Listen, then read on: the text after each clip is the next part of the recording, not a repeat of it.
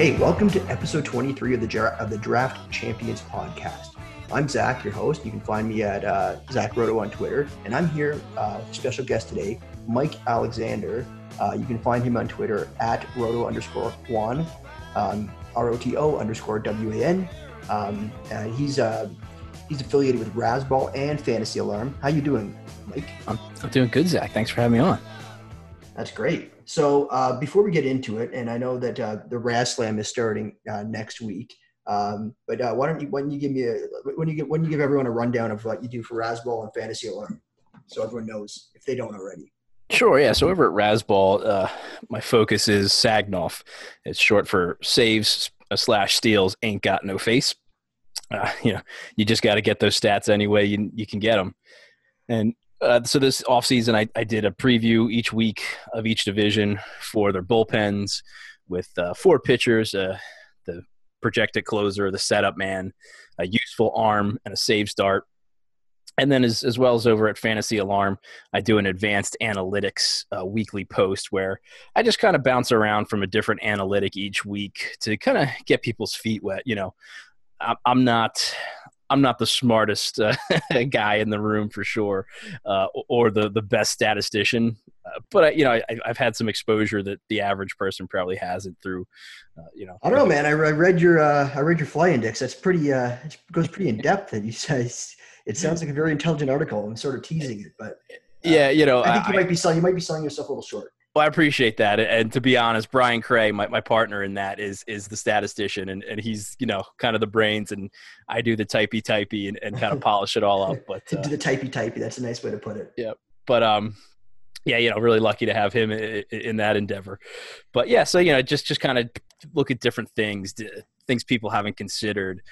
We look at fly index a few times throughout the year, looking at things like a 2-week moving average, or a differential on, hard hit rate, things like that, maybe the average player or the players who haven't gone down the rabbit hole as far yet haven't come across that kind of thing. Right on. So the fly index, that sort of sounds like an index of how cool you are. I could maybe brand that in the hip hop world as well. Yeah, actually that's may not be a bad idea. You go to take all the rappers and see what their fly index is. Yeah, I think that sentence alone just made my fly index just go down. Yeah, my fly index is very minimal. I'm one of the whitest guys you'll meet. So yeah, I think baseball analysts and fly indexes, if we're talking about how we're talking about it, they're probably pretty heavily correlated negatively. Yeah, quite the R squared there. Yes, sir. All right, so how's your TGFBI going? I'm fairly happy with it. It's a super tough room. I got the misfortune of picking between Jeff Erickson and Ed DeCaria of Baseball HQ, and honestly, it's on the way in, Ed usually snipes the person I'm interested in. Then Jeff, will take one of the people on the way back to me, and then whoever I was debating taking or hoping would maybe last, Ed takes right away. Especially if it's a pitcher. Yeah, I think it's a good way to get used to some of the more high stakes leagues if you're going to play them. You're not getting I've been reaching with respect to ADP quite a bit. Yeah, and that's every year that happens, you kind of have to reset your expectation of okay, it's 15 teams, people aren't going to fall, and like you said, even some of the high stakes stuff the draft champions leagues, they're competitive, but maybe in TGFBI there's just people are looking to grab players that would be splashy or have a high mark on them and be able to say I'm the high man on Dinelson Lamet, things like that. So. Exactly. I actually got Dinelson Lamet, which I was surprised about because he wasn't even my first choice because I was getting sniped. But I think the fact that there's no trades involved in these leagues makes ADP less relevant because, well, not less relevant, but just I think you're more likely to just get the person that fits your team or the person that you want, regardless of ADP. Yeah, that's a big part of it because it's, unless even in the middle, if you're at a turn, especially, you're going to have no shot. It's 28 picks, 20 picks between your longest spots, and you just got. I'm sort of on the turn. What spot do you have? I got 10. Last year I looked into the 2018 winners and where they picked from, and it was very largely like middle to late middle round. I haven't got to do it for 2019 yet, but Ariel Cohen did a little bit of research at the end of the season and seemed like it was the same kind of theme. It's definitely guys that were somewhere in the mid to late rounds. So is actually, I've never looked into that. Is that something that's sort of sticky year over year? Because I wouldn't think, at first thought, I wouldn't think that it would be sticky because ADP changes every year and you're in different categories go at different times and saves go earlier and then later year to year. So I wouldn't think that it would be like, okay, yeah, that late to mid to late round pick usually does well because I think it could change year over year. So I don't know. Yeah, I haven't done a study on that, but my general thinking of why it happens that way is being in the middle of a 15-team draft, you're just able to adjust better. You're able to absorb values as they fall, where, if you get the first pick, like, yay, Mike Trout, but then, the values through that second round have all been kind of sucked up. And then, you get somebody that you have to probably reach on who's a middle third rounder. Now you're overpaying a little bit. And that just kind of happens to you over and over. Yeah, I feel like I think the turn, like being one of the first 3 picks this year, is very valuable. I think you have an advantage in those 15-team leagues. That's just my thoughts because I think like the second round the values sort of evaporate after like pick 12 if wraps around. So pick 12 and you're a 16, 17, after 18 players, you're sort of it sort of falls off a bit in terms of being able to get one of those elite pitchers or getting someone that can hit all the categories, including speed. But I think you gotta, especially in the turn, like I've been picked 3. I've had to reach, like I took Ozzie Albies in the second round. Right. And just, you gotta reach for players when you're on that turn. So that just kind of puts you in, you just have less margin for error doing that, where in the middle, you don't quite have to do that as much. And, when the closer run starts or the catcher run starts, you're not forcing something. Yeah. There's pros and cons to both things. So, TGFBI, I think that there was 300 participants, more, maybe close to 400 this year. Or whatever it is. Yeah, definitely a big group. At least 26 leagues that I know about times 15. So yeah, it's going to be like almost 400. So it's, how many segueing the Raz Slam? How many participants are in the Raz Slam this year? Because that starts March 2nd, right? Yep, March 2nd, and it was in the mid-teens there. Let me look up real quick. Donkey Teeth was slowly tweeting out the leagues. It was slow because I saw someone else sent me their team, and I was waiting like. Yeah, he was doing like a slow drip. So I actually had to check to see if I got kicked out of the league. Like, I hope I'm in the next league. Yeah. So there's 18, and they're 12-team leagues. So. Okay, so do the math. 18 times 12 is 12 times 12 is 144. So 6 times 12 is 72. So about 220-ish. Yeah. So it's the first year, a little smaller, but we wanted to maintain a 3-to-1 analyst to fan ratio. That way, it still felt on the competitive side. I think there's plenty of pretty good fans in there as well. That's cool. Before we, and I want to dive into the wrestling, but before we get into that, I want to say that like the TGFBI started this week, wrestling is starting next week, and I do have a special announcement. This podcast has created another league. It's just a one league, so there's just one league of 15 teams this year. But I'm thinking it might expand in coming years. It's called the Battle of the Podcasts, and there's 15 podcasts that are going to go up against each other in a draft champion. So it is a different format. The And TGFBI is your Roto League, but it's I think 30-man rosters with waivers. RazzSlam you'll get into. That's a whole different format altogether. But this is their draft and hold 50 round, no trades, no waivers, and it's going to be 15 of the podcast. And I'll tease it a little bit. There's our podcast. We have Bases Loaded.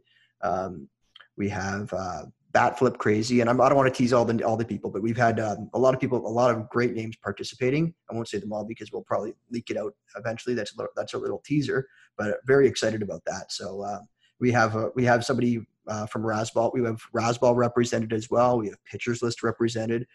It's going to be awesome. I think very excited. But what I want you to talk about is the RazzSlam. Right. So RazzSlam is basically we took the NFBC's Cutline product and they were kind enough to let us borrow it for our own private league of industry invitees, as well as some fans who won lotteries or were Razzball subscribers that got a little boost in that, things like that. So we bumped it from 10 teams to 12, make it a little more competitive. And Cutline is best ball if you're unfamiliar. Which means, it's a points league. You're going to draft your roster, and there's only 2 fabs. It's the only best ball platform that has fabs. There's an early April fab where you're really only correcting some very, minor things at the end of your roster. Luis Severino, but I guess that won't happen in this case, but stuff like that, right? Well, yeah, I mean, I've had the good fortune of not drafting him in any cut lines, but there's definitely he's on rosters. So, how many cut lines have you done? Probably about a half dozen cut lines. That's not bad. Hey, I just want to say that you triggered my memory that you're teaming up with the NFBC and you're sort of modifying their cut line. I do have to thank the NFBC because they're also going to host the Battle of the Podcast, and we're sort of mirroring their draft champions forecast. So that's going to be our platform as well, and we're really happy to work with them. But the guys there have been great, and they're willing to listen and that's across everything. If you're playing on their platform, they're happy to talk to you. So yeah, they're awesome. Definitely give them a shot if you haven't. Absolutely. But yeah, so there's a second fab in June where rookies that weren't necessarily like Joe Adell will obviously be drafted or things like that. But there's always some surprise rookies. I can't remember if Yordan Alvarez was drafted in many last year, but I don't think he was. I wouldn't think he would be. Yeah. He wasn't really even on my radar for the DCs last year. Right. So and then there's 42 rounds. So it's a very deep draft. And we're adding 2 more teams and it's going to be that much deeper. The waivers are thin. So mostly what you draft is what you've got. So the kind of goal here is to see who is the best drafter, who's got the best rankings, and kind of isolate it to that, because TGFBI is great to see who's a good drafter, who's a good in-season player, and probably the in-season side of that carries more over the course of the entire season and over all the leagues. So you can't just draft a good team; you really have to stay after it. And there were so many lead changes last year; it was great competition. There was a poll on Twitter, and we had Mike Masato on our show. I don't know if you know Mike. He's a high stakes player. And he was just basically ripping this poll to shreds, saying that, like, why would you even ask what's more important, the draft or in-season management? And he was saying the draft is just by far the most important thing. I mean, it's chicken and egg. Like, he was basically calling the poll stupid because he's saying whoever posted this poll. I actually don't know who posted the poll, but he's saying this is stupid to even ask the question. Yeah, I mean, if you don't draft, if you draft the wrong team, you're dead in the water. Like, obviously, but if we're talking about the overall competition, like, you can't just draft a good team. That the guy who wins that is going to get lucky in season, or just be executing really well in season, putting out fires, fixing things. And I'm not going to try to go head to head with Mike because obviously he's got more experience on the platform than I do, and he's probably won more leagues there than I have for sure. So don't worry, he doesn't listen to anything that he's not on. So you can add him and say, I was talking crap. Yeah, no, but he still won't listen. He'll respond without even listening to the podcast. Right? You're wrong. I don't know what you said. But I don't care what you said, but you're wrong. Yeah, exactly. So in this best ball format, do you have? I guess I'm relatively new to it. So I've done one cut line this year. That's it, and I was relatively new. And John L from MLB Moving Averages, he he was on the show. He was on the show at podcast a couple times, and and we did a best ball. We did a best ball episode. And he sort of gave me a little tutorial. I used it best as I could, but it was really my first crack at doing a best ball. I also did the Prospect Live Best Ball Dynasty, but that's really a different cat altogether. Yeah. But there are players that hold more value in best ball than if you're talking to a player that just does roto like myself. So if you were to sort of highlight some of the players that are in particularly valuable in best ball versus, I guess, your 5x5 categories. Right. I think they got the guys that walk, right? More. Yeah, the OBP does have an aspect there on the cut line platform because it's -1 per at bat, I believe. So you got to have guys that can get on base. Power plays up. Pitching innings and strikeouts are obviously huge for points. Generally speaking, the players that are a concern for ratios, I know Joey Gallo had a pretty good batting average for his usual self last season, but like coming into last year, that's fake though. Yeah, like that you can't expect that again.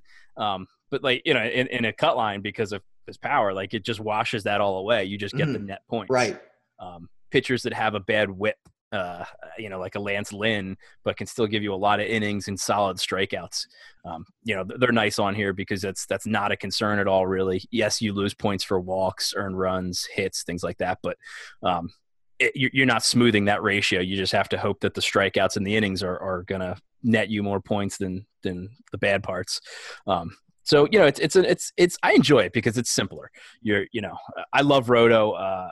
It'll always be my preferred season-long platform. But when you're drafting best ball, it has to be points pretty much. And then it's an easier way to look at it and say, okay, these are the guys I like. These are the guys that I think can break out. I'm not worried. Do I have enough speed? Do I have enough power? Do I have the strikeouts? You're just drafting for a points platform. So does the point scoring system in the RazzSlam mirror the cut line? Yeah, it's the exact same as the cut line. Okay, because that is different than your Fantrax best balls and stuff like that as well. Like if people play that. Correct. Yeah. So there's basically 3 platforms out there. The NFBC and BB10s are the same scoring system and same fan ball kind of parent company there. NFBCs are much deeper and more expensive. But then over on Fantrax, you got Trax 10s or the entry point. That's their $10 product. Really nice, kind of clean way to jump into a draft, and you can draft a bunch of them. I usually keep one going like at all times in the early off season, just to get familiar with the player pool, to get your ADPs tuned up, see who's gonna get some helium, and it's really made me a much stronger drafter when I'm at my my preferred leagues.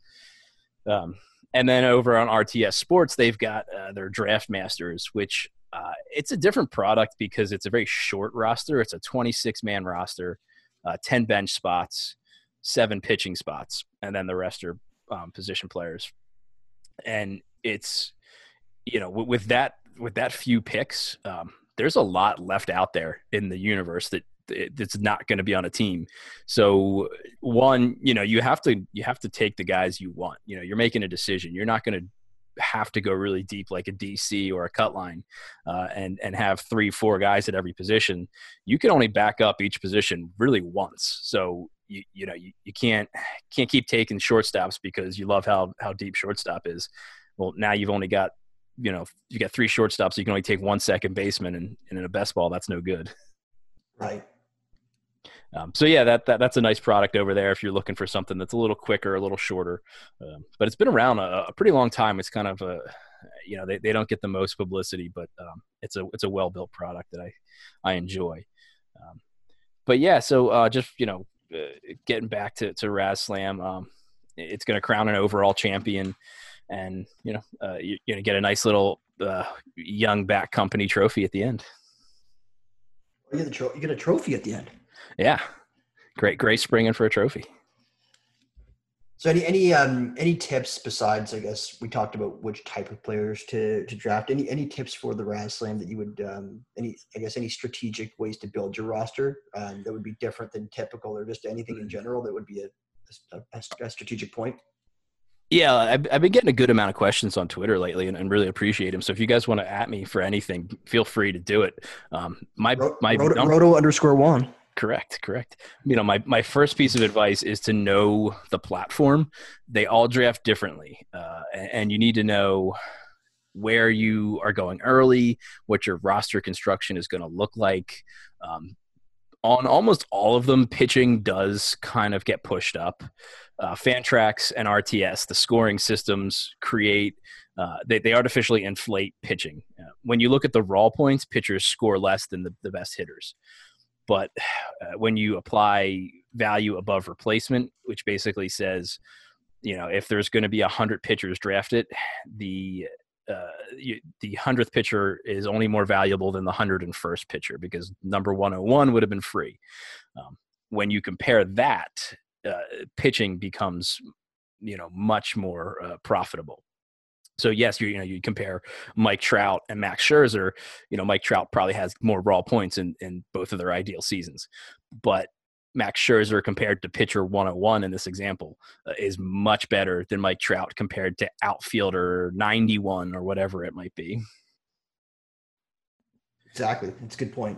Yeah. So, on all the sites, like I'm saying, pitching is getting pushed up, especially RTS and Fantrax. The NFBC did a pretty good job. Todd Zola helped them create their scoring, and it plays similar to Roto, so it doesn't quite push pitching up as much from a raw scoring standpoint. But the thing that pushes pitching there some is that you need a lot of it. You cycle through them a lot. Well, yeah, and so you're drafting 42 rounds. If I can get close to 20 pitchers, I'm happy. I want 17 to 20 pitchers. To get to that number and have like viable pitching, it's not easy. You're just got to stay after it. Don't sleep on the pitching. You got to just keep getting it. And everyone else is doing that too. And in the early going, it can get a little bit deflated because people want those big hitters, and in a cut line, it's 10 teams. So you're not like going, you don't have to go crazy for pitching. It's there, but I'm happy to take the aces early. I want 2 or 3 pitchers through my first 5. That way I've got the table set and I can just keep drafting in a balanced manner the whole way through. Right. Cool. So how do you, one more question about these, I guess the cut lines, and I guess this doesn't exactly relate to the RazzSlam in particular, but how do you feel about leagues that have an overall prize? Do you play differently? Do you like the leagues with an overall prize? So I love them, probably to my own detriment. You're chasing the brass ring there. It's not an easy thing to win. I've had the good fortune of getting into some of the, making the cut line in some of them recently as I've gotten better as a player, in both the NFL and the MLB side. So it's an exhilarating feeling to know that like you made the cut and you've got a shot at this prize. In the NFL, I think I was 13th, and you needed to be the top 12 moved on to the final week. Bubble boy. Yeah. And, I had some injuries there at the end that kind of handcuffed me. So, but are you blaming injuries? Is that an excuse? I'm going there. I got to get in the NFFC. I haven't tried the product yet. No, I'm new to that completely. Yeah, I play a lot of football, but in like, your home leagues. I haven't branched out into the NFBC like I did for baseball, but I'm going to do that for football. You would like it a lot. But yeah, I had Dalvin Cook, the week before the final week. But yeah, so anyway, I definitely enjoy both sides. Yeah, the only thing I'm careful with about the overalls is some of the like your return on investment, because when you go into a league with an overall, you know what you're getting into, you know what you're paying, and you know what the payouts are. But in terms of like, for example, these DCs, you don't know how many leagues they're going to end up with, because because this guy is in 96 leagues. Have you seen that guy? I forget his name. I don't. I'm not 100% sure. But he's in 96 of these leagues. Yeah, there's usually some people out there that are just same thing over on Fantrax. Like that's not an overall, but you see like the same people over and over. And you got this guy. He's sunk $15,000 into these 150, over 15 grand in these $150,000, $150 buy-ins. Yeah, there is an overall prize of 300, but you don't like I don't think you're not progressive. But like that's and I'm not saying it's bad because I've done like 15 of them myself. So if you get the bankroll, man, power to you. if you have the bankroll and like I guess the other good thing, I'll defend the NFBC against what I just said, in that no other, you don't have the opportunity to win that big prize, because that's what really drives you to want to play fantasy, is like you want to win the big one, like you were saying, like it's just like that brass ring, right? But I analyze all the different formats, and the one league that sort of stuck out to me was something called the solo shot.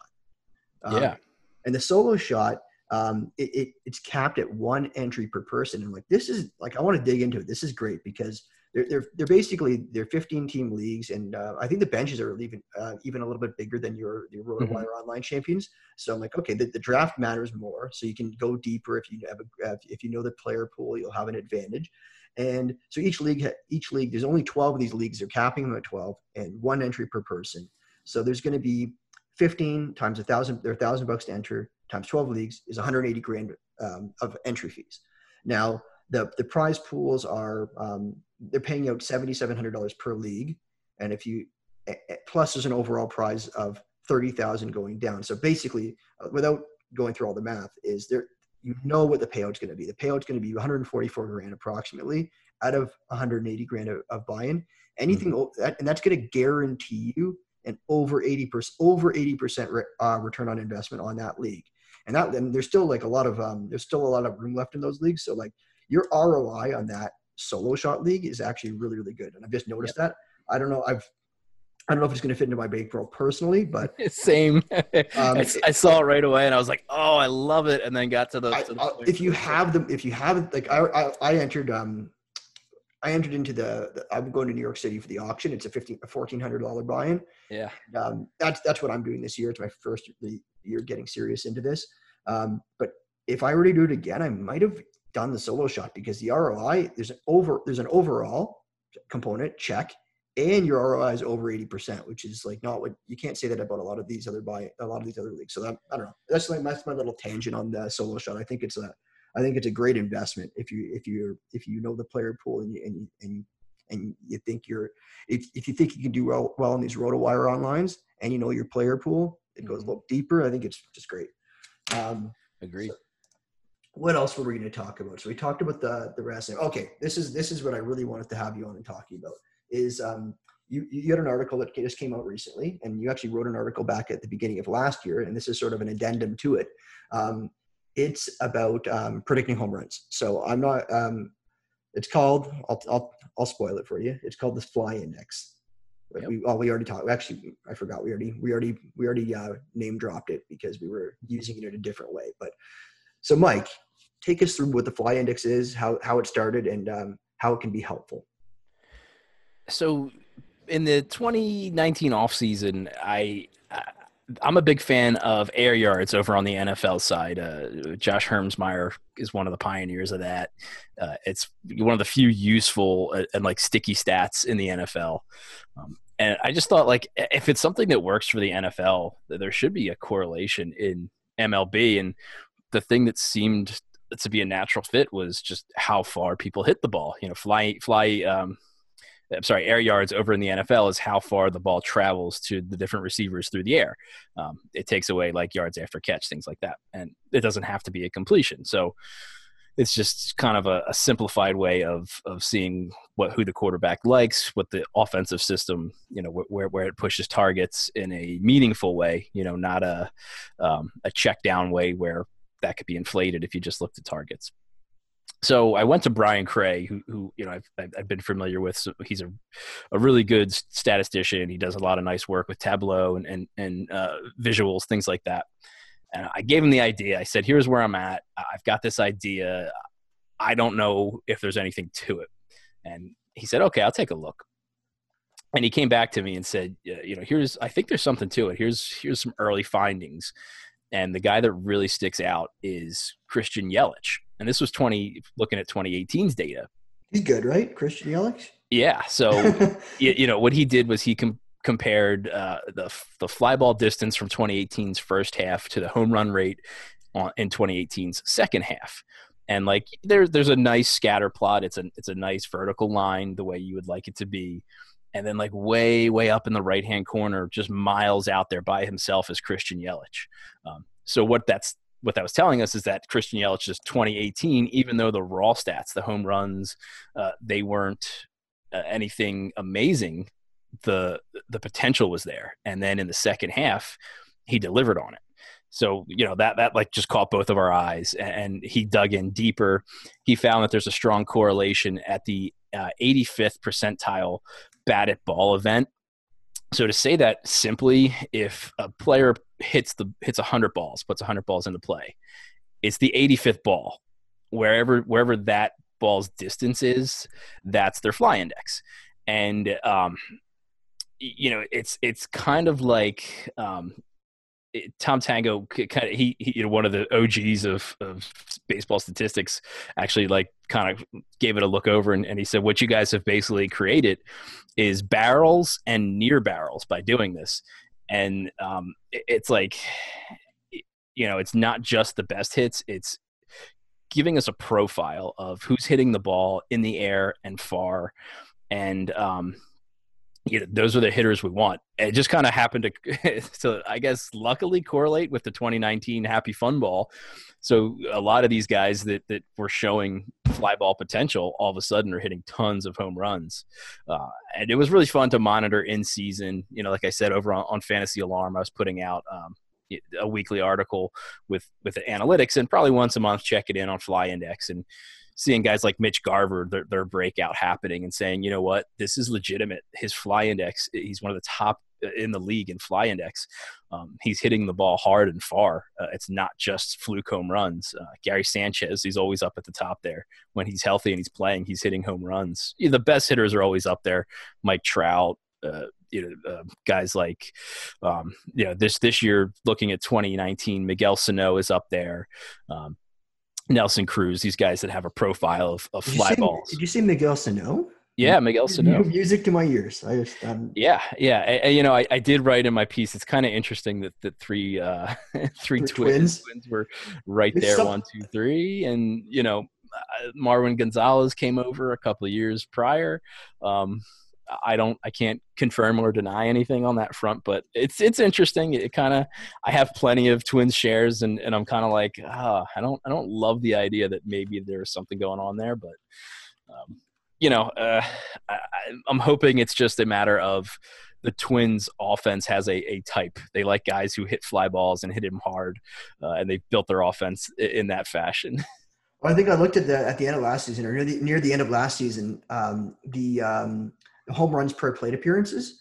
I think that like the top 10 list was like littered with Twins. So there's something about the Twins, and now even Donaldson's going there that. So I think Garver, Sano, Nelson Cruz, and I think you had Kepler on there as well. Max Kepler had a really nice year with Fly Index. He was one of the guys that was actually predicted as a breakout from his 2018 Fly Index coming into 2019. And there was something else I noticed that was sort of a result of that. I looked at last year, like this wasn't like when the year was complete. This is like sometime almost when it was complete, mid-September. Only a certain, I think only 9 players with over a certain amount of at-bats scored over 50% of the time that they got on base. So that would be your runs divided by your hits and walks and hit by pitches. And 3 of the 9 were Twins. So Garver, Eddie Rosario, and Buxton. And then I think if you went even further into the top 15, you'd have Kepler and Sano. So I think that might be more, and I think the rest of them are just sort of a hodgepodge of other players, ranging from like Devers, who was very good, to like Jake Bereznik. But I think that just shows that that lineup is just so home run friendly for whatever reason. Then you're adding Donaldson, so I think they're just gonna score a lot of runs. And I think like they're getting priced in drafts. Like they're going to cost you. They're going to cost you, and they're moving up drafts. But I think that's just it could be fantasy gold, that Twins lineup. Yeah, for sure. there's even like Byron Buxton had a pretty nice improvement in his I, fly index last season. I read that in your article. Even Yeah. though the overall numbers, I guess, aren't anything to write home about. That's kind of like that was Max Kepler's 2018. Like he didn't have a bad year, he didn't have a great year, but we put his name in based on these numbers, and he did kind of have a mini breakout there. Lourdes Gurriel is another guy on that list of somebody who really increased their fly index differential in a positive way last season. Well, he's a guy that increased everything. Yeah. He was a tale of two, I guess, like halves between when he was sent down. Yep. So that I don't know if that would just be home runs. It'd just be like he just got better, right? Definitely. Gurriel. Yep. So do you think? I don't know. So you're saying there's a chance with Buxton? Are you saying there's a chance? There's always going to be a chance. Sometimes guys just take forever to like figure it out, and especially when they're toolsy, like they tend to move fast. So I'm holding out a little bit of hope on him, I guess. Could he be the hitting version of Giolito, that he's finally going to figure it out? Right. Yeah. The problem with him is because he brings the speed that, you need speed so badly in roto formats. He still gets pushed up to like around pick 150, and you're just, there is room for profit there. Obviously, if he hits 20 and steals 40, like that's a huge profit at pick 150. But if he hits 10 and steals 20, not quite the same. No, not really. But he's an interesting one for sure. So I read the article, and it's a really fascinating. It's a great article. If you haven't read the Fly Index, definitely go on to Mike's page and take a look at it. But there are other factors that I guess aren't considered. And I don't know. Like, and I think you've noted them, like the juice ball. But there are like, I don't know if you can. I'm not sure, and I don't want to speak out of turn, but I don't know if you considered park factors. And the main thing I wanted to ask you about and sort of question is, does it consider batter versus pitcher data? So, like, for example, in the first half, maybe Lourdes Gurriel faced like Max Scherzer 100 times. I'm exaggerating, right? But I think that would be a big component that could sway the data. Mm-hmm. Yeah, we don't take any of that into account. Just kind of let the data speak for itself.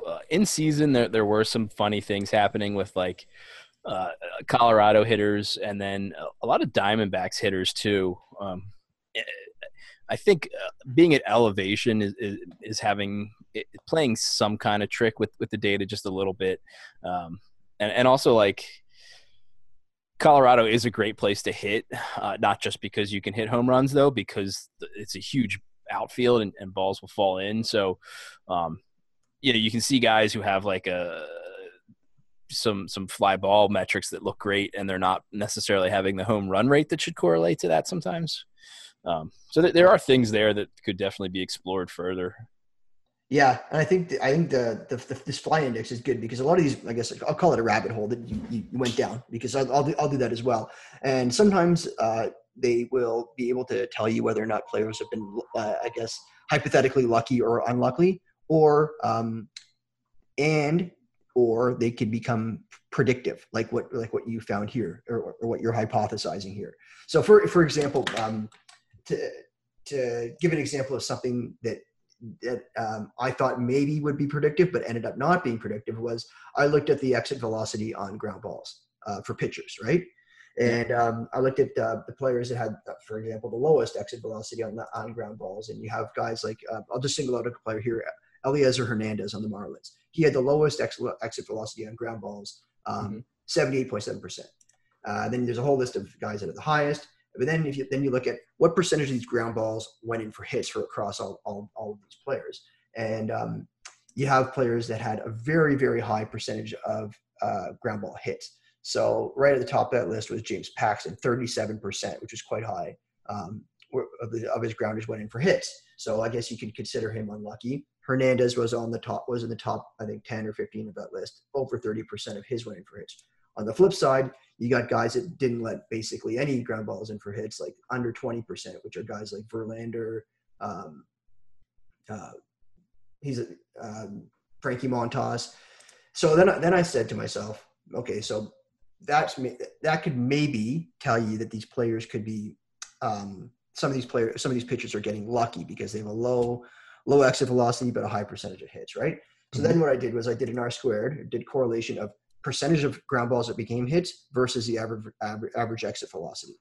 And what I found was that, first of all, every pitcher every pitcher whose the exit velocity went up on hits when the ball fell in versus the exit velocity on all ground balls was lower than the exit velocity on just hits. That was across the board. So like there is some sort of the inference you can find is that the harder you hit it, the better chance of getting a hit. But what I found was, and this is a point that I'm trying to get to, is when you correlated the percentage of grounders that were hits versus the exit velocity on all ground balls, there was basically no correlation. So the R squared was 0.06, right? So this is, I guess that's sort of a long-winded way of saying that there are sort of rabbit holes that I've dived into there where like you can hypothesize that, yeah, this set of players did get lucky versus this set of players did get unlucky. You can plan for some positive or negative regression, but when you actually correlate those two, when you correlate those two metrics, still it's a lot of randomness, because despite the fact of batters hitting it hard or soft against them, it's still a lot of randomness or luck that's going to be involved, and that luck is going to continue, I think. So I think what you have in this fly index, and I think I read, what was your R squared? It was over 5. It was over 5. So I think technically, you can say that's correlated, right? I think that's like the technical. I would say so. You know. So I think what you found here is really good, because not only are you illustrating, I guess, players that have quote unquote got unlucky or lucky. I'm just using that loosely, but you've also given strong evidence to show that this is a predictive measure, and there's probably ways to dive into it deeper, like we've just talked about. So I think it's awesome. Yeah. And I will say, as the season went on, writing about it, I definitely started to learn that you have to look at it in the lens of a hitter's profile, their plate approach. There's guys that I kept popping up, and I kept, mentioning their names, and they never had the breakout. And I was just like, what's going on here? I feel like this guy should be good. And the classic example is Justin Smoak. Like, he just hits fly balls. That's all he does. His fly index is amazing. He isn't turning them into home runs for some reason. Chris Davis, the same kind of thing with a C. Chris Davis with a C. Like, in the early season, he had, he was like a top 10 guy in fly index. And, people would ask me like, so are you telling me to buy Chris Davis? And I'm like, well, the data is, I don't know if I would tell you to do that. So when you look at guys, you definitely want to look at it with a lens of that. And that's why Brian has started to include, the home runs and home run rate. So you can kind of look at it like, okay, Justin Smoak has a 341 fly index, but his home run rate is, just a 7.1%. That's not that strong. So especially for a guy who hits the ball in the air as much as him. So you kind of want to start with something and then back check it with other metrics. Right. This just came to me, and this is a question I hadn't thought of before, but you mentioned Chris Davis with a C, and a lot of people are talking about a player this year who got injured last year, and they're predicting a bounce back. Now, Chris Davis with a K. Mm-hmm. I know I don't think he was mentioned in your articles, but do you recall anything with respect to him? Do you like? And maybe you didn't look into him, but do you anything with the fly index with Chris Davis with the K? Not off the top of my head. Anybody who wants to, and you could definitely jump on. There's a link in that article to Brian's Tableau page, and it's got all of the data on there for the fly index.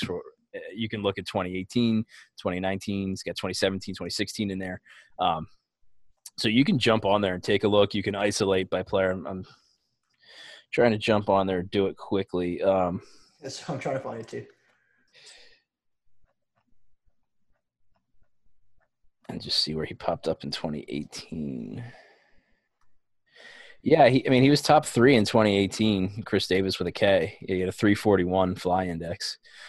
So definitely strong numbers coming in. And that is consistent.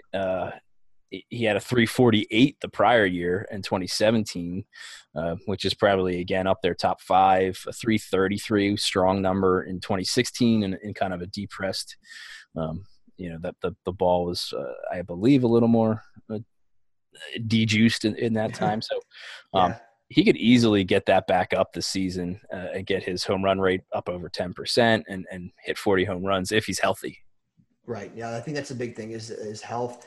I think even if I think people that are projecting a bounce back are just blaming everything on the health and just sort of throwing everything else in the window, throwing everything else out the window, and just hoping or predicting that he'll be back to form, his 2018 form. Right. So I want to ask you about some recent news and some players before I let you go. Are we still okay for time? Yeah. Keep going, man. Okay. So one guy I've been thinking about a lot is Puig. He's still not drafted in my TGFBI league just because that's the league I'm looking at. And we're already well into, I think, in the 140s, and his ADP was around 110 and falling. I'm wondering if he's signing in Japan. I heard White Sox. I've heard Rockies, but then I heard not Rockies. But then White Sox, you think Mazzara, lefty, righty. He's going to get the short side of the platoon. Right. I'm worried. I'm not drafting him. I'm not touching him. What about you? Yeah, I mean, I took kind of an optimistic look last year with a guy like Moustakas and said, like, he's going to sign. He's too good not to. There's teams that need his bat. And, then he's not a weirdo like Puig is. Like, yeah, right. I mean, I kind of get it with Puig. Like, you don't want to. He's a risk. You don't want to give him some teams just don't want him. Contract. I was listening to another podcast, Common Sense Fantasy Baseball, Drew Morris, and he brought him up, and I thought it was funny. He goes, well, maybe, like, I don't know where he's going to sign. They're talking about him. Maybe he just signs with one of kind of crappy team. And they're like, what about the the Pirates? They're like, well, wait a second. He tried to murder all the Pirates last year. Yeah, so there's things like that. Like, I don't think he's going to go there. The Dodgers, he's sort of he's burning some bridges, sort of like what Jose Bautista did after he left the Jays. They're like, well, he's not going to go to the Orioles because they hate him. Right. So I don't know. Like, yeah, Puig is I guess certain teams just don't want him because. I mean, I would really like to see the Phillies sign him. To be honest, it's just on like a 1 or 2 year deal. A lot of money front loaded. They could use it. They're trying to contend. Like their roster is built for now, pretty much. That money might be better spent on a pitcher, but they can't do it at this point.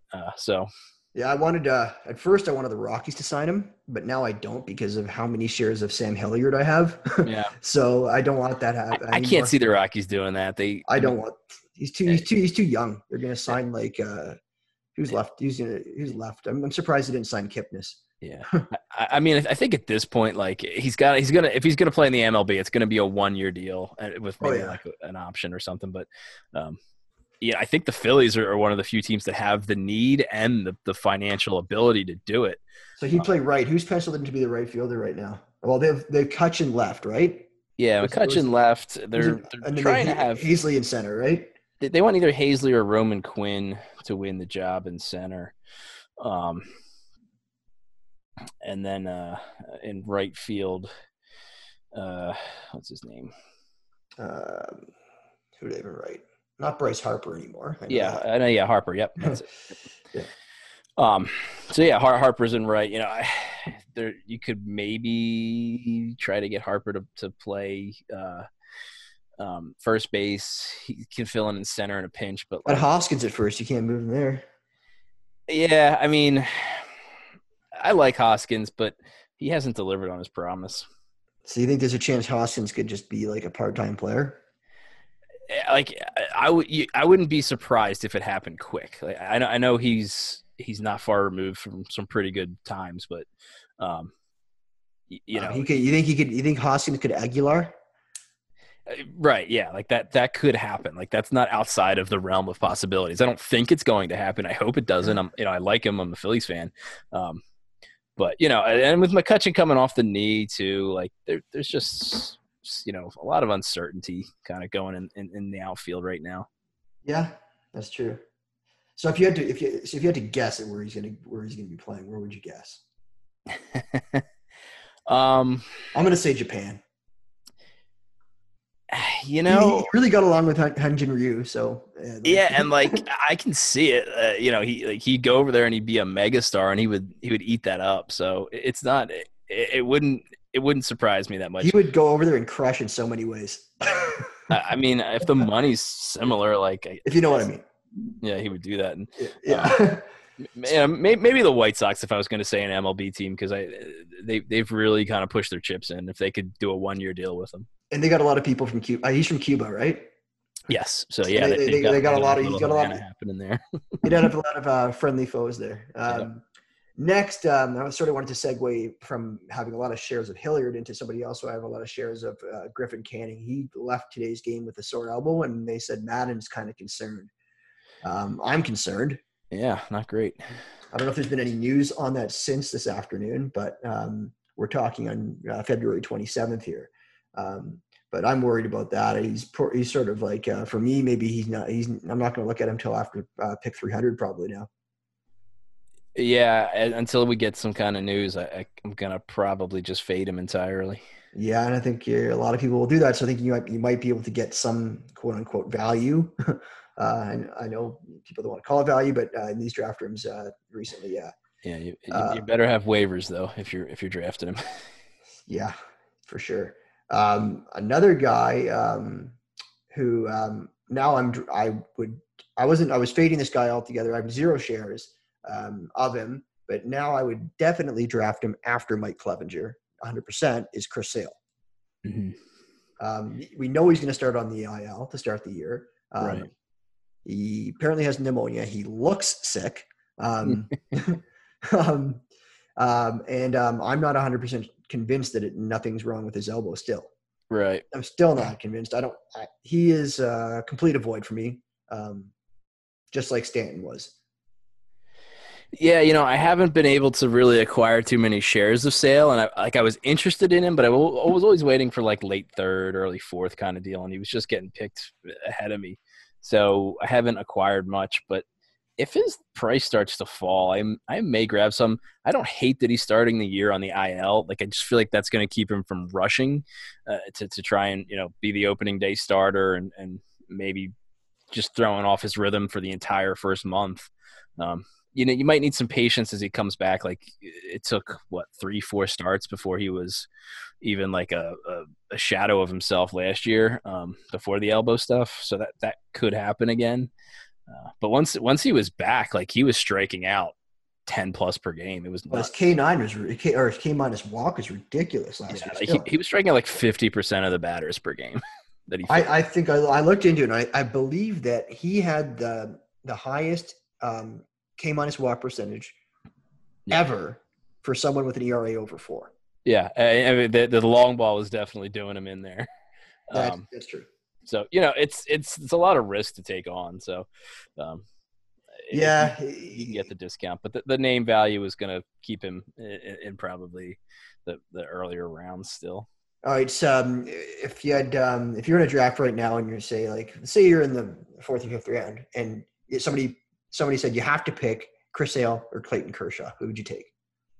Kershaw. It's a Kershaw. Yeah. In a draft champions, no waivers, no trading league. Yeah, I mean, I know Kershaw's definitely not a non-zero or isn't a non-zero injury risk, but he's healthy now. Scott Pianowski likes to say, "Don't draft injuries; they'll find you." Yeah, I'm with you on that. I would take Kershaw. I'm not even a big Kershaw guy. I would take Kershaw over Sale. Speaking of this laundry list, and we know we touched on Stanton, and let's get into the Yankees here. We'll start with Paxton because we just started, but we're on a roll with all these pitchers. He's actually ahead of schedule now. So I wanted to ask you where would you take Paxton, and how does him being injured along with the Herman suspension and Severino, he's gone for the year. How does that impact Herman? Because I was afraid that he might not win a spot back because whoever wins that 5th spot is going to be pitching well, I would presume, because they would win that spot. And I'd be afraid that he's not getting back in. But now I'm sort of back in on the Herman train. I think he'll be back in the rotation now because of what left. And then Right. what do you think is going to happen with the rest of it? So what do you think is going to happen for that fifth spot? There's a couple of guys vying for it. So I guess 3 questions. Where are you drafting Paxton? What do you think about Herman? And who do you think is going to get those remaining spots in the rotation coming into the year? Yeah, so on Paxton, I'm kind of disappointed that the news came out. I was not really scared off with his back stuff. I know a couple people who've had a discectomy like that, where you just take a little piece off, and it sounds scary, but it actually the people I know it had really good results and alleviated all of their symptoms. You're just waiting for the surgical site to heal, and you're back in business. You've got a little less cartilage in your disc now.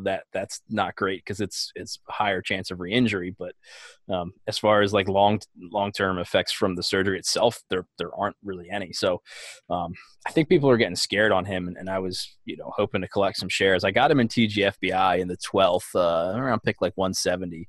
170, really? Yeah, so that's late, but I think he's going to start getting pushed back up. Yeah, I think you're going to see him going in the top 150 again now that he's throwing, and you're going to keep seeing news tidbits on him. It's going to jump 10 picks every time a positive report comes out.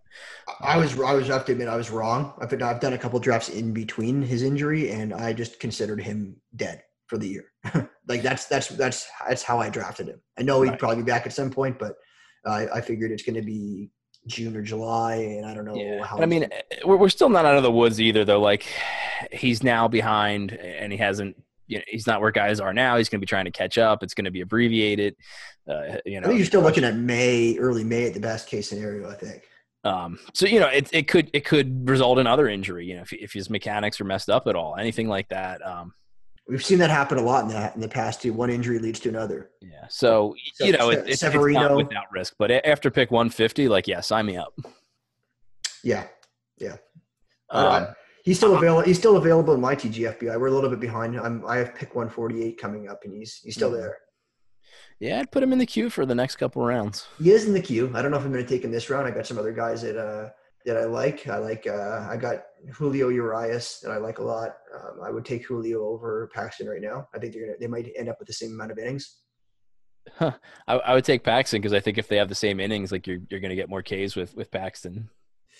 Yeah, you're probably going to get more Ks. I just think I would innings being a constant. I would take Urias over Paxton.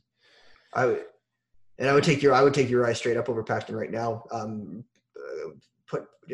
Carte blanche, put your chips on the table. I would take Urias outperforms Paxton in 5x5 this year. Gotcha. I think you probably take the opposite end of that bet. I would go Paxton. Maybe we have a little bet going. There you go. A little friendly bet. And then staying on the Yankees, Stanton. So I don't know how long he's going to be out, but I'm not surprised about this. I don't really know. He's just always getting injured. I don't want to that topic's been beaten to death that he's injury prone. I don't really want to spend on it, but I want to ask you, who does this impact the most? Let's say Stanton's out for a significant amount of time, enough amount of time that's going to impact other players. So who do you think between Tauchman, Andujar, and Frazier, who do you think has the biggest boon there? I kind of would have to say Tauchman because Clint Frazier, I guess had some injury when he came in for Stanton there last season, but they like Tauchman. You get some defense. He's got speed. They hate Frazier. I don't whatever it is. They just would rather not see him succeed if all else was constant. They just didn't want the Indians to have him. They're like, okay, we're trading for Frazier from the Indians, but we're not going to use him. We're just going to keep him away from you. Right. So I mean, there's a chance that maybe the new opportunity there, and Frazier kind of gets his head right and gets back in their good graces. But I think they traded for Tauchman. They're comfortable with him. But they could all see some uptick because Brett Gardner is just another year older. He's probably going to be a little less efficient. Aaron Judge is having some issues. So right now Andujar is penciled in as the DH, and Tauchman's probably one of the outfield spots with the other two guys. But if Aaron Judge for any reason isn't ready to start the year, then you're probably looking Tauchman, Frazier, and Gardner as the outfield. And that like locks Andujar into most of the DH time. And even if like Judge is healthy, those three guys could rotate through those spots fairly evenly. Yeah. I'm going to say it impacts Frazier the most beneficially because I think Tauchman was in there. Gotcha. Because Hicks is out at least until I think August. I think Tauchman had his role. I agree. I think they like Tauchman, but I think Frazier was he got a chance last year when Stanton was of course injured, and then he got injured himself and sort of fell out of the rotation. But yeah, like that first game he replaced Stanton. I think he hit a home run and people like went bananas in Fab. Including myself. Yeah, man, I'm in that group. I had to replace some Stanton shares. I was like, yep, this is the guy. Got to get him. I had Frazier everywhere in drafting holes last year, but this year I haven't had him because he's a little bit more costly. But I wish I got in on Frazier a little bit more. I like him. All right, last little piece of information. Last little tidbit here is resurrection of these old horses. And this is probably like, if you classify this as something or nothing, it's probably nothing. But I guess it's sort of fun to talk about. Drew Smyly. King Felix and Ubaldo Jimenez. I think it's on a sliding scale of importance or relevance. I think Smyly could be relevant, but I think it's sort of like you're laughing at me already. But any thoughts on those three guys? Yeah, I mean, I would rank him in that order. Like Smyly is only 30. He had the arm trouble, so it does take time to get back. He's in San Francisco, right? So that's if you're going to pitch somewhere and sort some issues out, that's the place to do it. King Felix, like, I hate that ballpark fit for him. His velocity is gone now, and maybe he can make it work and pull a CC, but that's I think against the odds there. Ubaldo, like, I don't think there's just any chance you're going to get anything out of it. All right. Serious question, Mike. Ubaldo Jimenez, or Bartolo Colon? I mean, Bartolo's had the more recent MLB success, right? Like, you should have yelled at me for not including Bartolo in this group, right? Is he pitching in Mexico? Did I see that? Yeah. He's on the same team as Rajai Davis. Wow. In Mexico. All right, let's end it off here on a couple fun questions here. I guess. Well, first of all, we'll save that one. We'll save the other one for last. But who do you have any of your guys that you're targeting like at the end of these drafts? Like I know you're like these best balls are relatively deep, and Razzball is going to be a little bit deeper than the cut line, and then also you've played with some draft champions. Some of your like your deep sleepers. We're calling them hibernators, like post 400 ADP that are sort of guys you've been making sure you're getting. Post 400. Yeah. Let me open up a so you can't say like a Mike Tauchman. You can't use Hilliard. You can't use like even Urquidy. Like those aren't deep enough. We want to dig deeper on this show. All right, let me do some digging then. I mean, it breaking the rule. I'm compiling a good amount of German Marquez. I just think like there's still the potential there. So I'm going to be watching him pretty closely in the spring and early going. This question could be for anyone, like just your guys that you've been getting a lot of, I guess. Right. It'd be nice if you can give us one that's post 400, but just any of your guys that you're just you want to come out of drafts with. Right. So, I mean, if we're talking draft and holds, a guy I've got some interest in as a really late player, John Duplantier. He was like, everybody was all about him coming off the 2018 Arizona Fall League and coming into 2019, like, seemed like he should get a rotation spot at some point. They used him in the bullpen. It just didn't work out. But like, it sounds like he's rededicating himself. The rotation is kind of crowded at the moment, but I feel like that doesn't remain the case very far into the season. Like three of those spots could all of a sudden open up. So he's just waiting right there. Is probably one of the first guys to get the call if he's healthy and stretched out. So he's a late pick that I would throw out for that answer. Awesome. That's a good one. He's a guy that sort of was a top prospect, and he's sort of having some prospect fatigue recently. That's that's a good answer. So last thing, who are you most interested in watching this spring that hasn't had their debut yet in spring training? I'll tell you, I really want to look at Lamet because I've been getting him in some leagues, and he's just an exciting guy that I want to watch. I think he's pitching Saturday, I believe. Mm-hmm. So who are you really excited to see that you haven't yet this spring? I'm interested in Brendan McKay. He's dealing with a little bit of shoulder stuff, nothing severe, but like just kind of delayed. He was a really highly rated prospect, and got the Rays treatment last year where he wasn't starting games and was coming in behind an opener here and there and whatever. So if he can prove that he deserves to be a full-time starter, like there's a lot of profit available there, but a lot of risk as well. Okay, cool. Yeah, I heard he's a little bit injured though. Like I think he had some. Yeah, it's like he's got some shoulder stiffness, so like it's probably gonna be a bit till we see him. But cool. Yeah, I think he's a fun player to watch. He's a two-way player. I'm just excited that baseball's up and running again. It's a lot of fun. Yes, sir. A lot of fun watching all these, even the spring training games. So I think that's about it. We're gonna wrap it up on that.